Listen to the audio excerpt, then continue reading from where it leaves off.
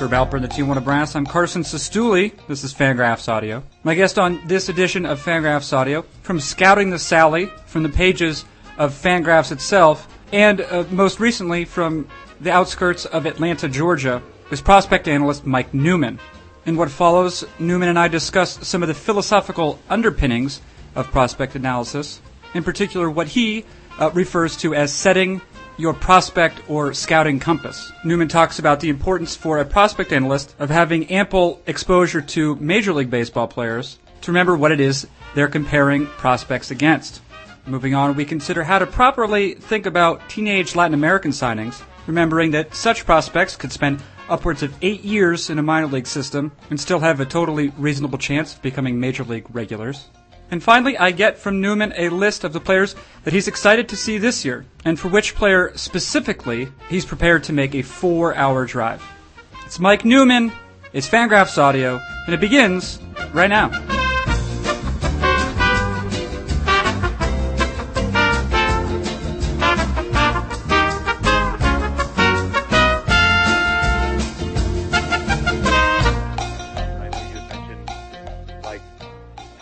Stuff like that. Yeah. And the last time I was on, I really enjoyed talking kind of process stuff with you because it was totally different. Yeah. Than the other podcasts I've done. And a lot of the stuff I've been doing since I got home, and I've actually been having some trouble putting it into words for like Fangraphs pieces. Uh-huh. But I'm trying to think through like the process first. How dangerous it is to be at a place like spring training with the whole concept of small sample size. Like, there are really good prospects that I saw that I didn't like at all because I saw like one at bat or like 2 ground balls. You know what I mean?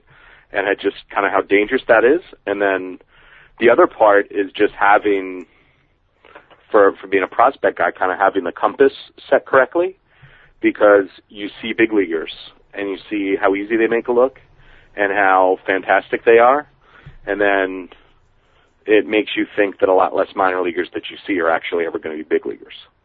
Well, that is interesting to have, I guess, I think a compass is an interesting way to look at it, but just any sort of gauge. Yep. So you can sort of reset your levels.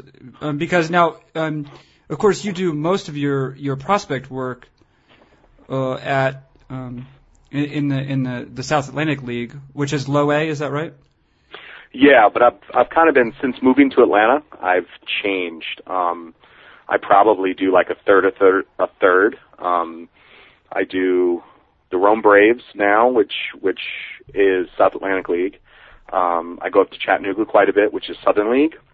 Which is I'll go across to Double A, which Southern is Double A. League. Yeah. Yeah, I'll go across to Gwinnett, which is Triple A, international. And then I even get a smattering of Georgia Tech ACC baseball when there are, first-round draft picks in play. That's where I saw Danny Holtzman before he got drafted, and Joe Panic first, Jed Bradley, and I got to see a handful of first-rounders in the college ranks around here.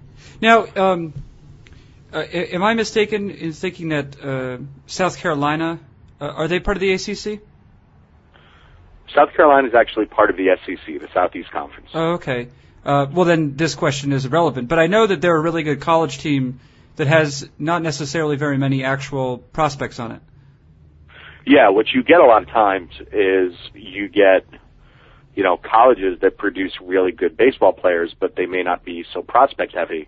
Because what happens is when you're a college program, and there are college programs that sign 9 guys in a draft class, but 6 of them sign in the top 3 rounds. Well, then you're left with a bunch of guys you're left with 3 studs, but you're filling in with guys that were maybe down your list, where there are other college programs that will just take guys that may not be as highly touted, like maybe these guys went in the 12th round or the 18th round or the 20th round, and wound up going to college for 3 years. So, it's a different kind of dynamic, Yeah, sure. Yeah. Let's talk about this idea, because I know this idea of resetting your levels. So they're sort of calibrated. So they're calibrated correctly for being able to assess a player's, I guess, current level, his overall future potential, and then in setting all of that relative to what a major leaguer looks like. Because I think this is an idea, I don't know if it occurred to you exactly when you were in Arizona, but you were certainly talking about it in Arizona, but maybe we could talk about how it started to come to you, and that'll kind of give us an entry point for the conversation.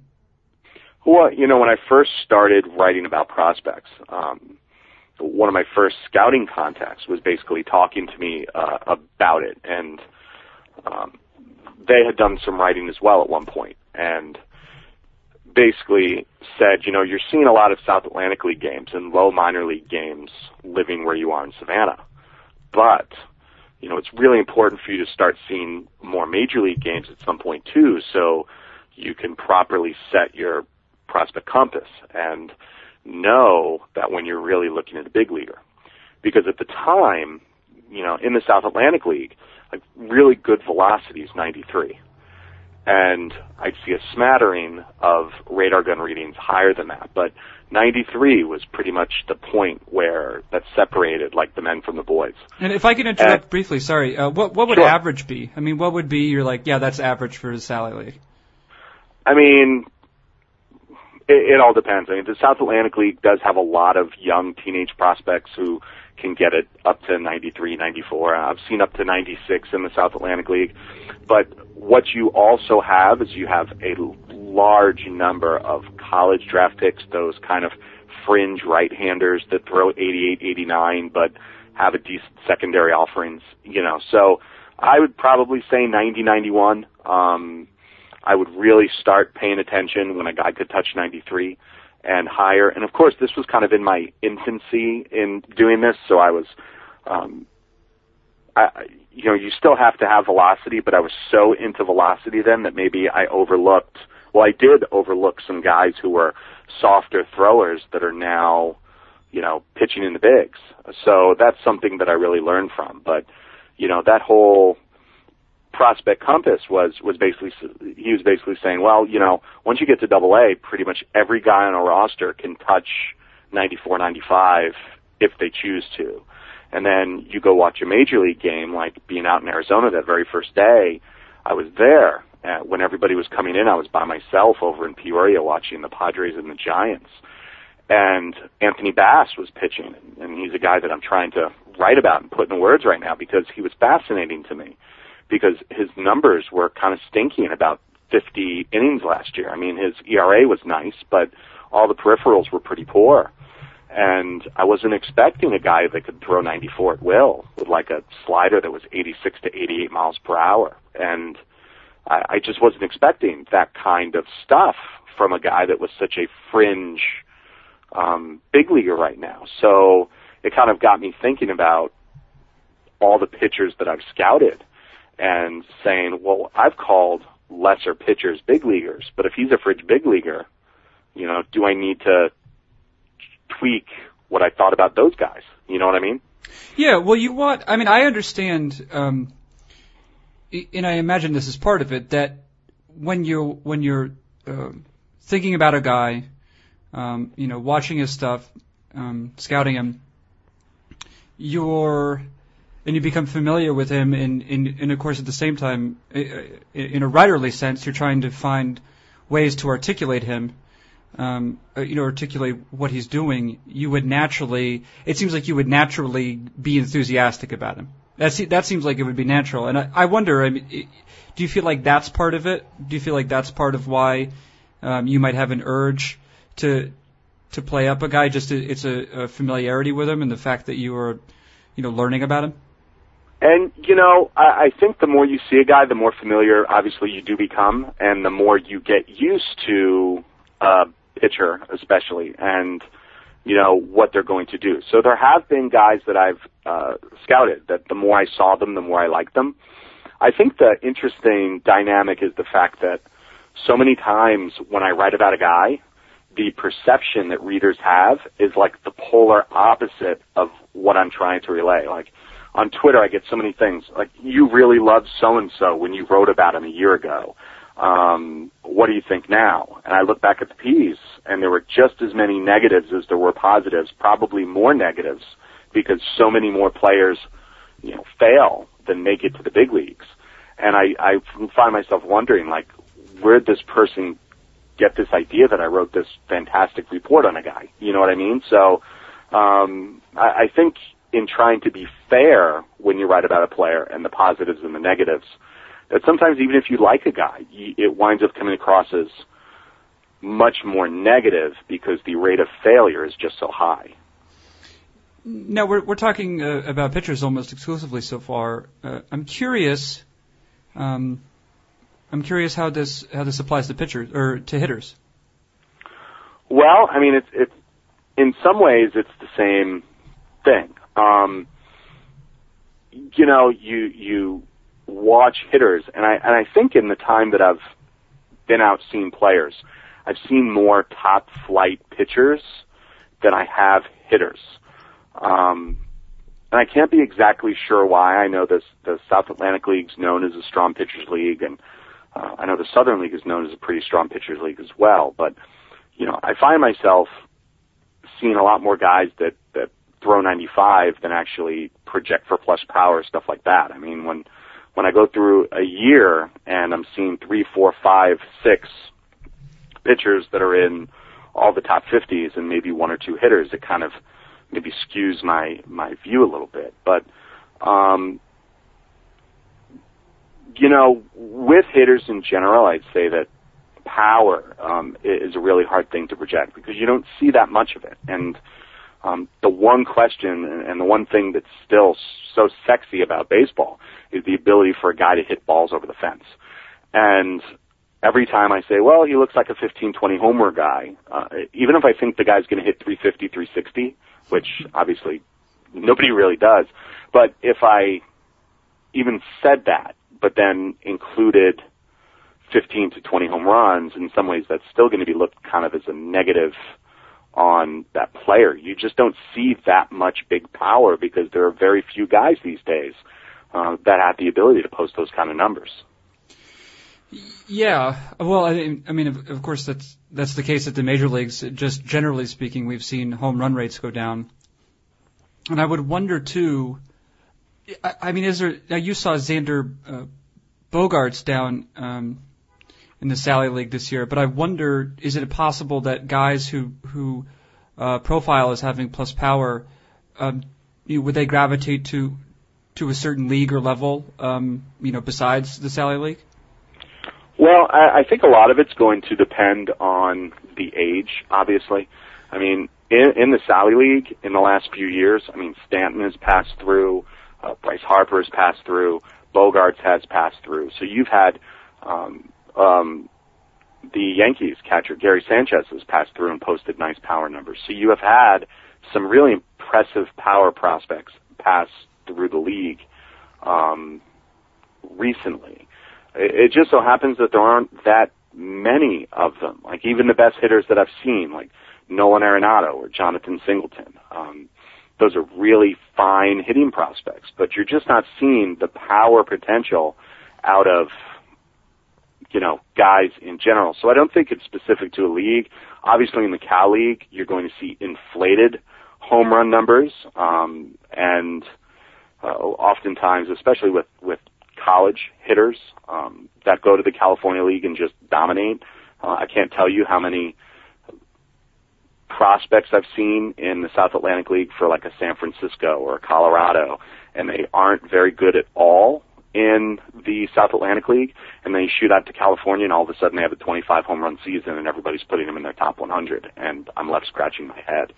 So that's really kind of the outlier, but age versus level plays such a factor in placement, and when you do see huge power numbers in leagues, so many times it's because the guy's old for the level and probably playing against competition that isn't quite as good as he is.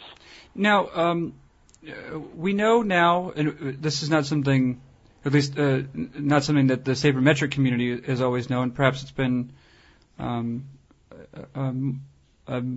a truth within the scouting community. But we know now that pitchers, their velocity peaks super early, and essentially gradually decreases. I mean, this is we're talking about a large population. It might be different pitcher to pitcher, but generally speaking, velocity peaks at a very young age, early 20s, and decreases steadily as pitchers get older. Meanwhile, hitters, we know that their power tends to spike when they reach physical maturity, which is about 27 to 30, somewhere in there.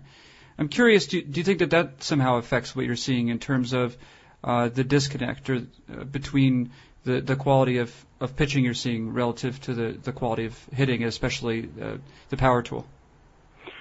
That's a great point. I mean, when you're seeing guys that are 18, 19 years old and you're trying to project true power out of a guy, it's not so much thinking about when power peaks versus that age. You're looking for loft and backspin and swing plane and hand strength and wrist strength, and you're looking for tools and pieces of a player, characteristics that will help you say, okay, this guy looks like he's going to hit this many home runs at, full physical maturity.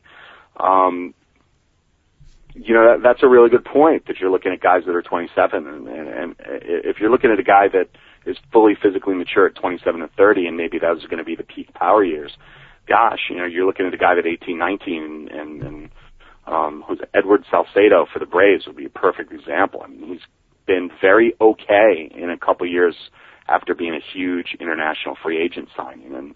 And after 2 years watching him consistently, you start to maybe sour on the power potential a little bit.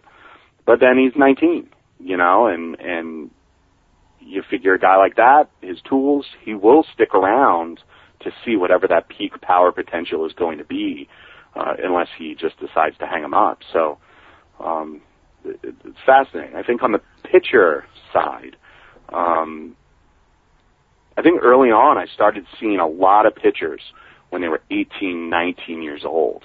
And I was looking at guys, and the ones that were fully developed, like a Jay Ruiz Familia with the Mets, and he was 92 to 94, and I wondered how much more was there, because he was already an intimidating presence at 19. Well, there was more there because now he apparently touches 98. So, it's all a learning process, and seeing those young kids. And a lot of it is you see a guy at 18 and then you monitor that progress. And what I appreciate most is the opportunity to see guys 2 and 3 times, because then you can see, like, how fast do the best prospects truly grow, or, how fast do okay prospects truly go. And that also helps set your compass and helps project on the whole. You know what I mean?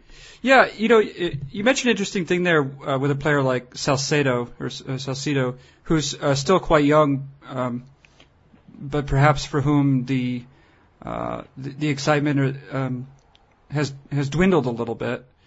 You and I talked in Arizona about another player who matches that description too, who fits that description, and that is Jeffrey Marte. A third base, I guess in quotation marks,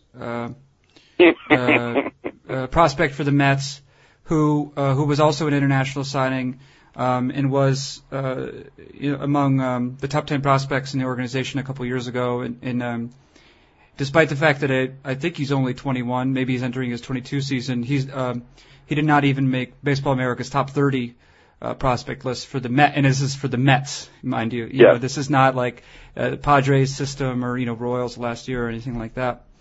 I'm curious to what degree you see that. I mean, we're talking we're talking process now, and I should say as an aside, I'm gonna try and get some real names from you pretty soon here, but.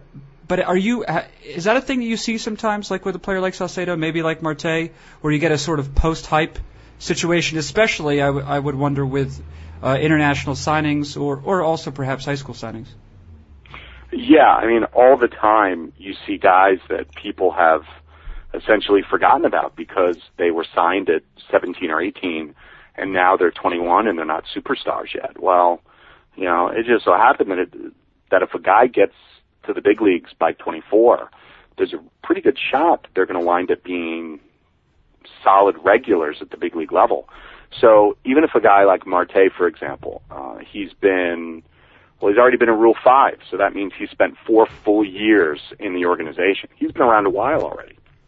He hasn't advanced beyond High A, had a great Arizona Fall League, but he's been around a while. He's got 1,500 professional at-bats now.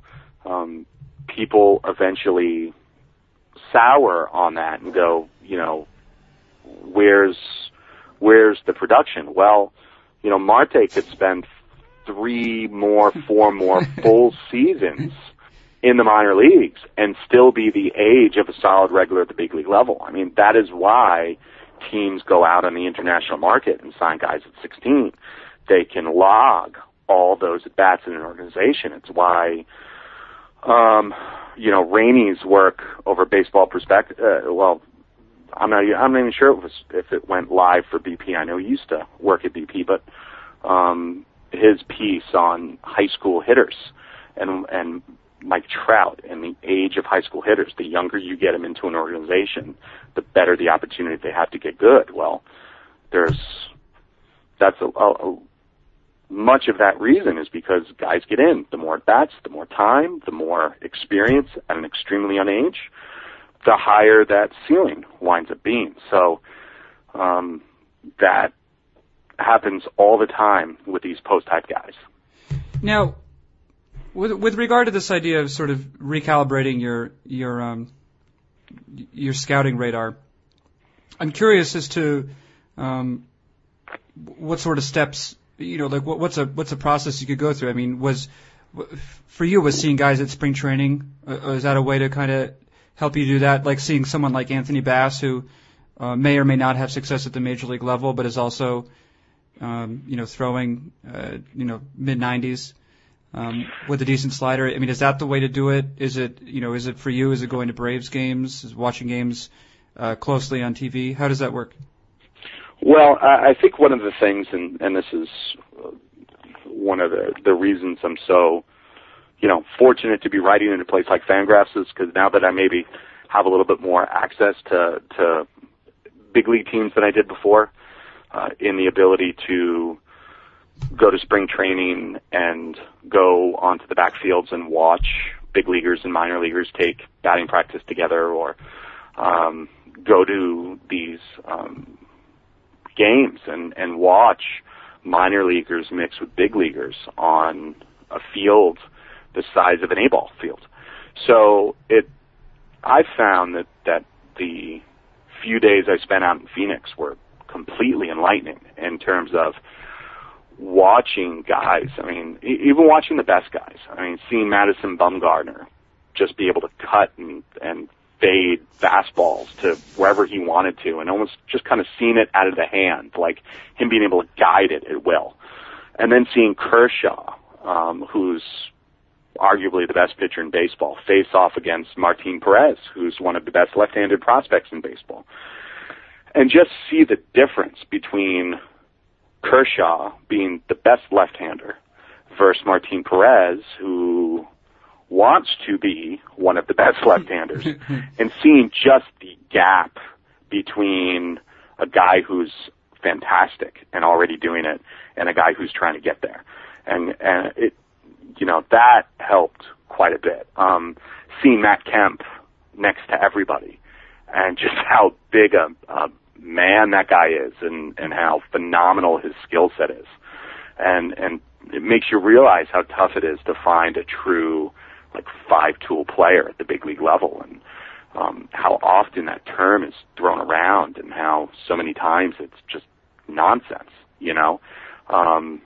When you see the best, it kind of makes you think about, and even when you see fringe, when you see okay, it makes you think about all the guys you've seen before, and especially when it comes to making comparisons.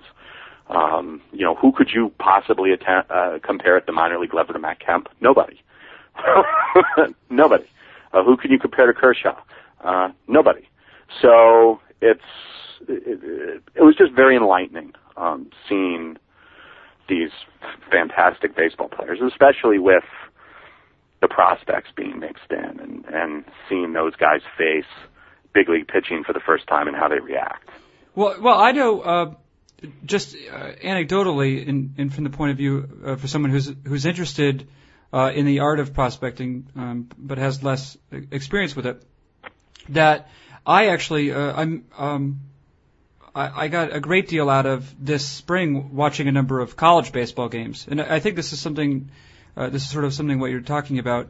Having mostly, most of my experience be with major league games, to watch a college game in particular, you really get a sense of the gap, I guess, the physical gaps. Mm-hmm. And I almost felt chagrined at ever having, been frustrated by a shortstop who didn't make a certain play.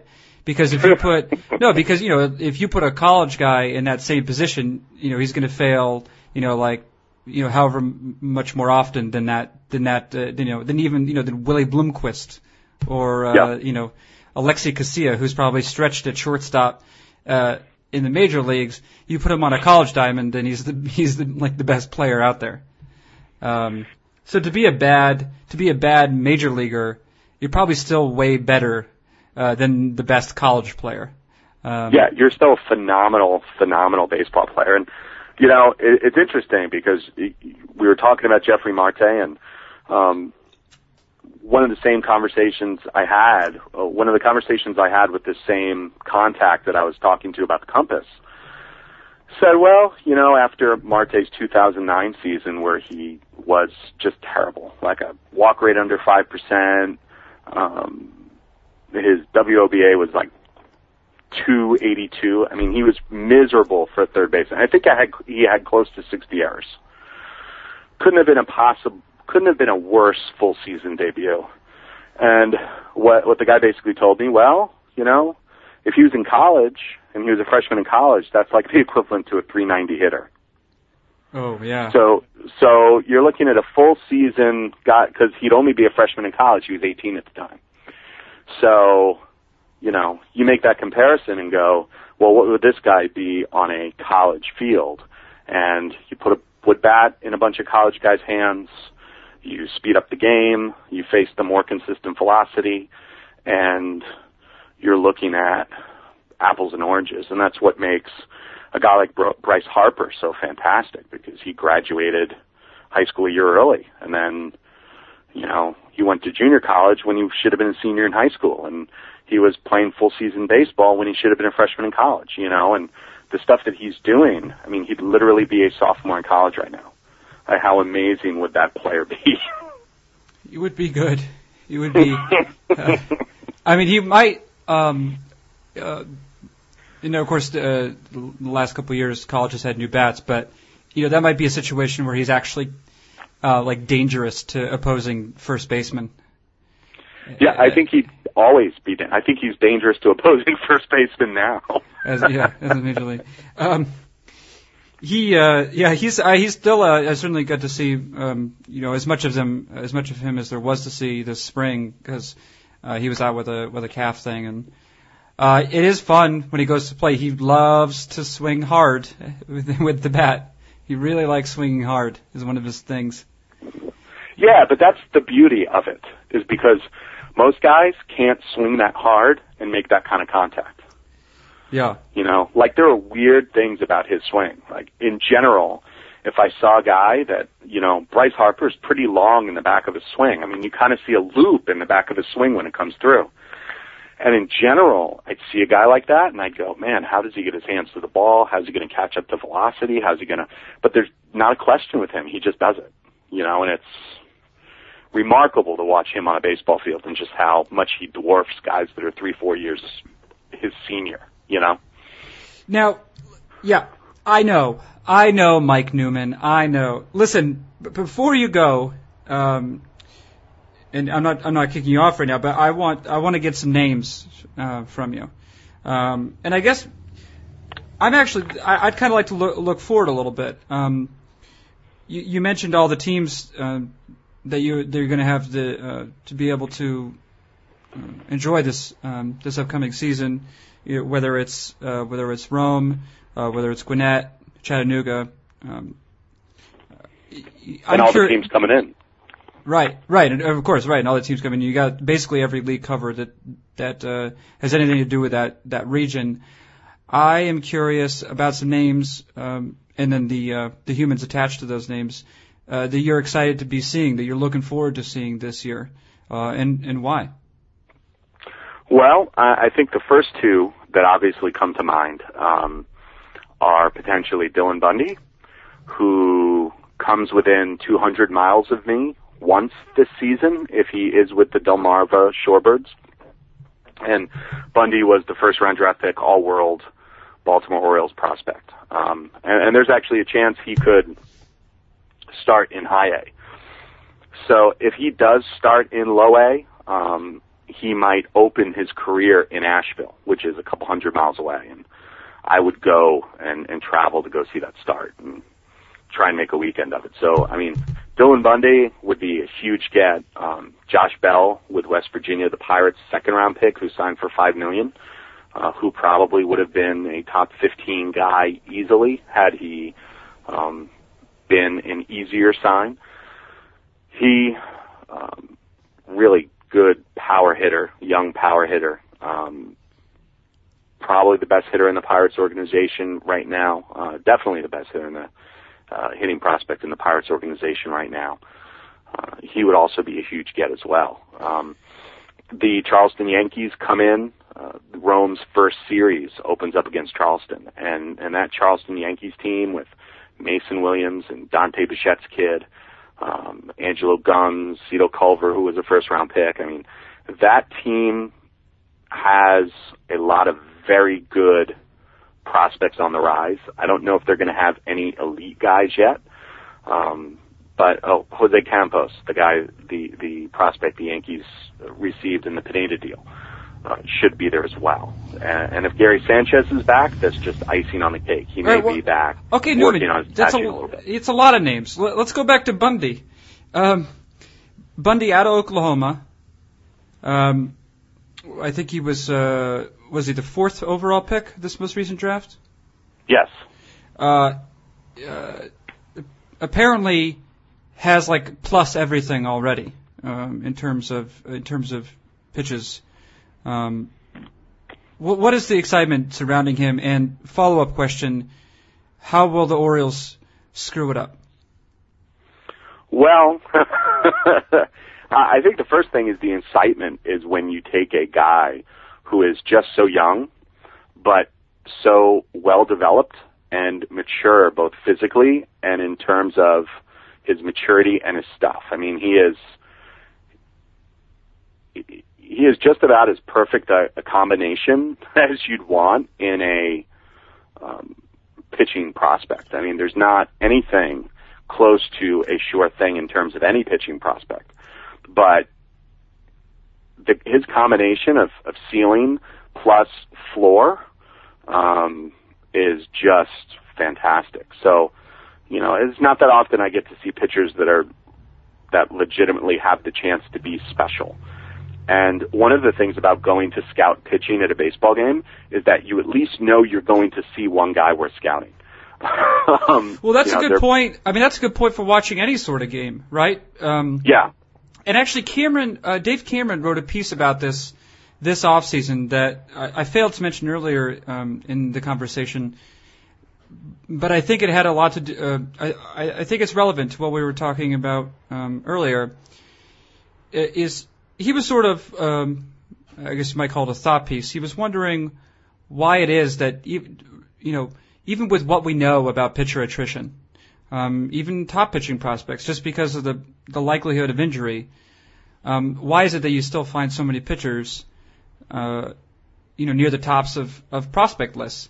And one theory he had, and to me it's interesting theory, if it doesn't necessarily explain this phenomena, it's still an interesting sort of thought experiment, is that pitchers are easy for the reason you're mentioning. Pitchers are easier to scout. When you watch a pitcher, you could see him for 5-6 innings. Yeah. And that's that could be 80 pitches. when you watch a hitter, maybe you get 6 pitches, and Yeah. maybe out of those 6 pitches you get 3 swings. Well, it was the same thing. There's such a danger. As much as I love being out in Phoenix, I wasn't out there enough because there's such a danger in small sample size being out there. I saw Brad Peacock throw 2 innings, and I saw him throw 30, 40 pitches, and Martin Perez. And, that gave me a pretty good idea of what they looked like.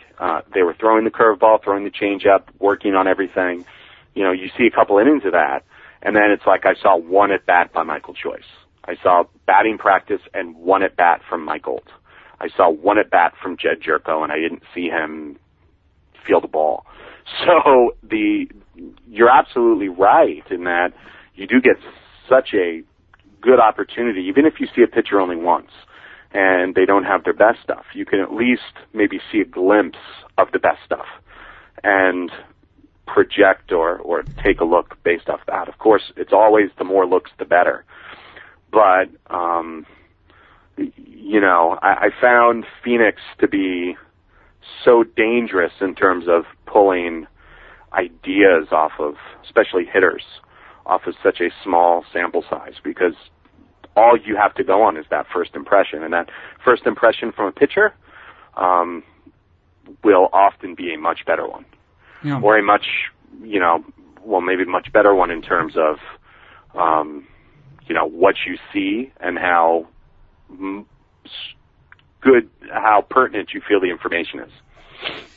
All right, last thing before I let you go, and before I eat my dinner. What's for dinner tonight? We're having a pesto. My wife will make pestos with some frequency, and it's a lemon parsley pesto, I guess. Maybe one other thing in it that I'm forgetting. Lemon parsley what? I haven't made it yet. She tells me she hasn't made it yet. But it's because I'm going to help, because I'm a 21st century man. Mike Newman, I don't know what you're trying to imply by... No, I was curious. And speaking of pesto, we just spent all weekend planting a garden, so I can 21st century man right there with you. Boom, right there. You got some basil in that garden, or what are you doing in back You know there? what? Basil was sold out. My wife spent the entire weekend, because we're city folk at heart, and living where we are now, we're not used to all this woods. My wife claims she is living in upstate New York, but I don't believe her. But we did some of those 4x4 boxes and planted all types of southern vegetables, and we have some herbs going. More mint leaves for me to make mojitos. Oh yeah, well that's important. Basil. Priorities, Mike Newman. That's the name of the game. Definitely priorities. Okay, so before we go though, I'm going to ask you probably what I'm going to guess is probably going to be the most difficult question you'll be asked. 2012 probably, and that is, I want from you prediction. Higher career war, Mike Newman. Vince Catricala, third base prospect for the Mariners, Vince Catricala, or second base prospect for the San Diego Padres, Vince Belnome. I can't believe you're pulling this out. Yeah. 2 guys that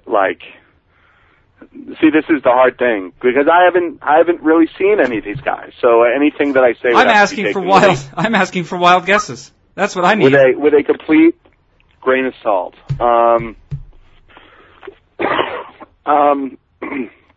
know what?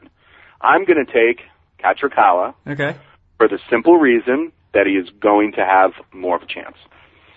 That team is so horrendous hitting, they're going to throw him out there, and they're going to let him swing the bat. Kind of like what they're doing with Mike Carp.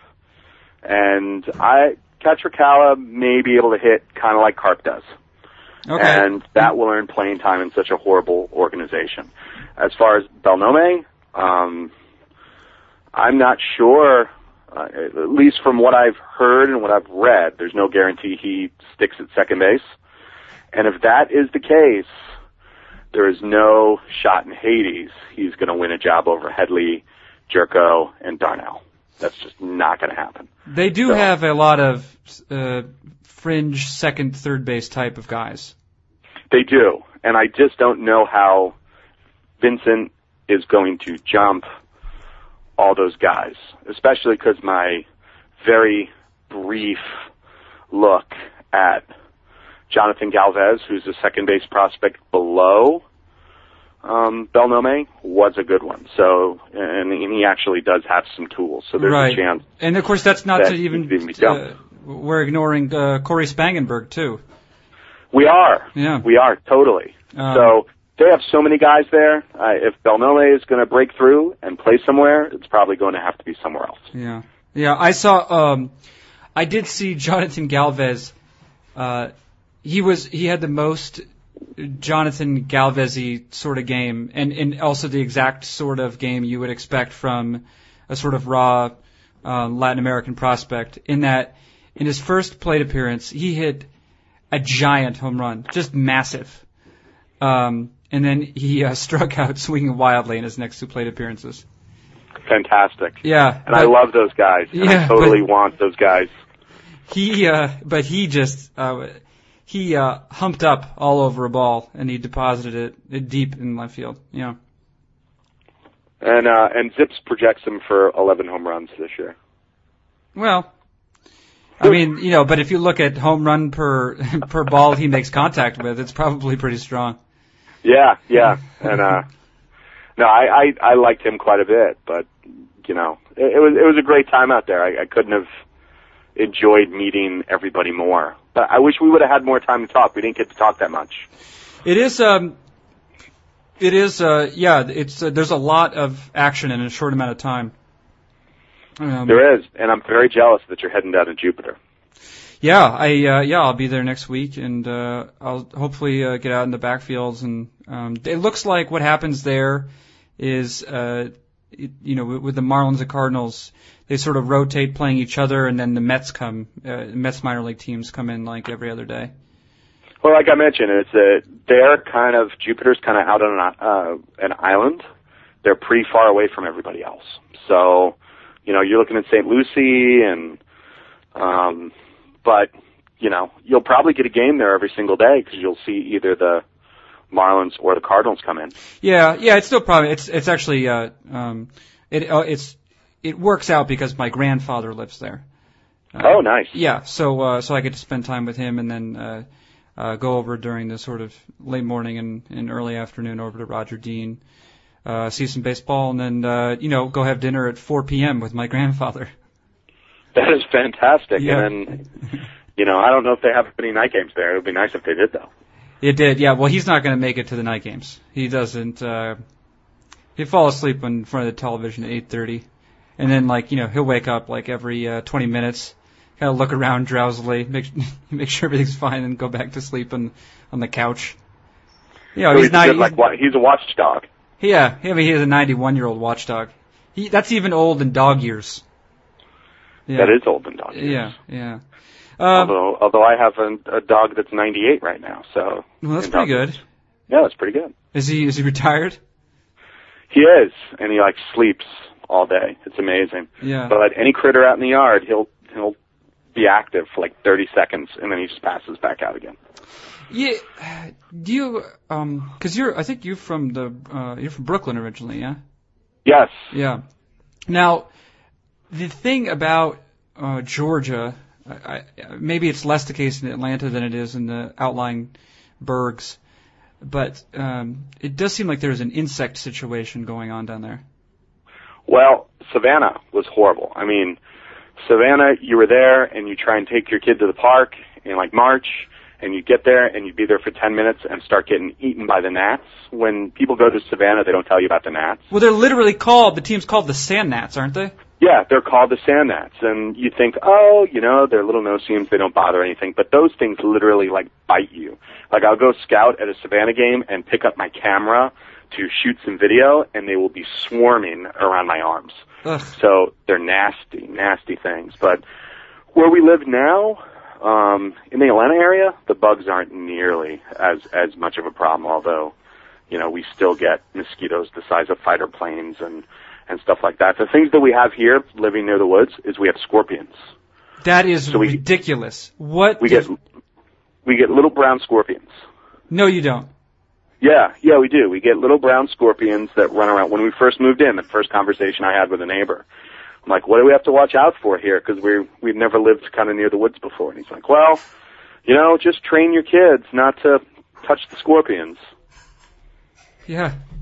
I mean, no one would have to train me not to touch a scorpion, but that is ridiculous. I mean, it's a scorpion? Like a...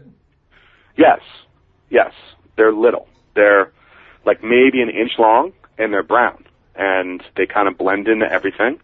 And a lot of times you see them just like walking around by your door. And they're scorpions. Legit scorpions. And they will sting you. They won't kill you, but they'll sting you, and it won't feel good. I have family in Alabama, and I know that one time we were visiting a friend of theirs, and everyone was outside, I was inside, and I ran outside, and everyone was sort of looking at me as I was running towards them, and I turned around to see what they were looking at, and there was a copperhead snake sort of ensconced like right at the bottom of one of the steps, and I had walked right over it. Oh, wow. That's terrifying. But what about snakes? Do you have snakes there? Yes, we do. We absolutely do. We have 4 kinds of venomous snakes here. And the copperheads are actually the good ones to get near if you're going to get near a snake, because those guys are kind of shy, to my understanding, and they won't really bother you unless you like aggressively try and bother it. But we do have snakes. I mean, I'll take the kids out in the woods in the winter, but once it gets to be spring, summer, we don't mess around there all that much. But we get, deer in the woods, and we hear coyotes all the time. Deer. What's a deer going to do? That doesn't do anything. Yeah. No, we get deer, we get coyotes. Yeah, that's fine. That's fine. I'm talking about, we get venomous snakes, yes. Yeah, that's ridiculous. Absolutely. And they're, that's what you get, man. It's a trade-off. The big thing we're enjoying this spring, we have an owl's nest. So we see those guys kind of like dive bombing and doing their thing, and hawks dive bombing and doing their thing, and trying to get all the critters that live out back. So that's been fun. It's nice living here. We can't complain. We don't miss the city one bit. Yeah, I'm sure you could complain if pressed. We can complain about what? I said you could probably complain if pressed. Well, I can kind of complain about everything. That's kind of what I'm known for in some respects. But no, I can't complain whatsoever. I just wish, the only thing I can complain about is that everybody in Phoenix, all I did was kind of roll my eyes the whole time because everybody was complaining. Oh, I got to drive 45 minutes to a ballpark, and like my shortest drive's an hour to a ballpark. And literally every ballpark in Phoenix is within 45 minutes of each other. Yeah. So I didn't understand what everybody was complaining about. Like, it felt like a really short drives to me. Yeah. Even though I made pretty long trips to parks. Yeah, don't let those guys get you down. Well, listen, Mike Newman, it's as it generally is. It's been a pleasure. It's been a pleasure to talk with you. Well, it's been great talking with you, Carson. I always enjoy our time to be able to, I guess, dig a little deeper into stuff. Yeah, it's and you always put a funky spin on it that makes me really. I think you're probably talking about my body odor, but I'm going to let that pass. Yes. I always try and keep up with the Fangraphs guys because you guys are just all so much smarter and like mathier. Yeah, that's true. So. Smarter and mathier. That's Yes. That's our slogan. That is a pretty good smarter and mathier. Smarter and mathier. All right, that is Mike Newman. I am will continue to be Carson Cistulli, and this has been Fangraphs Audio.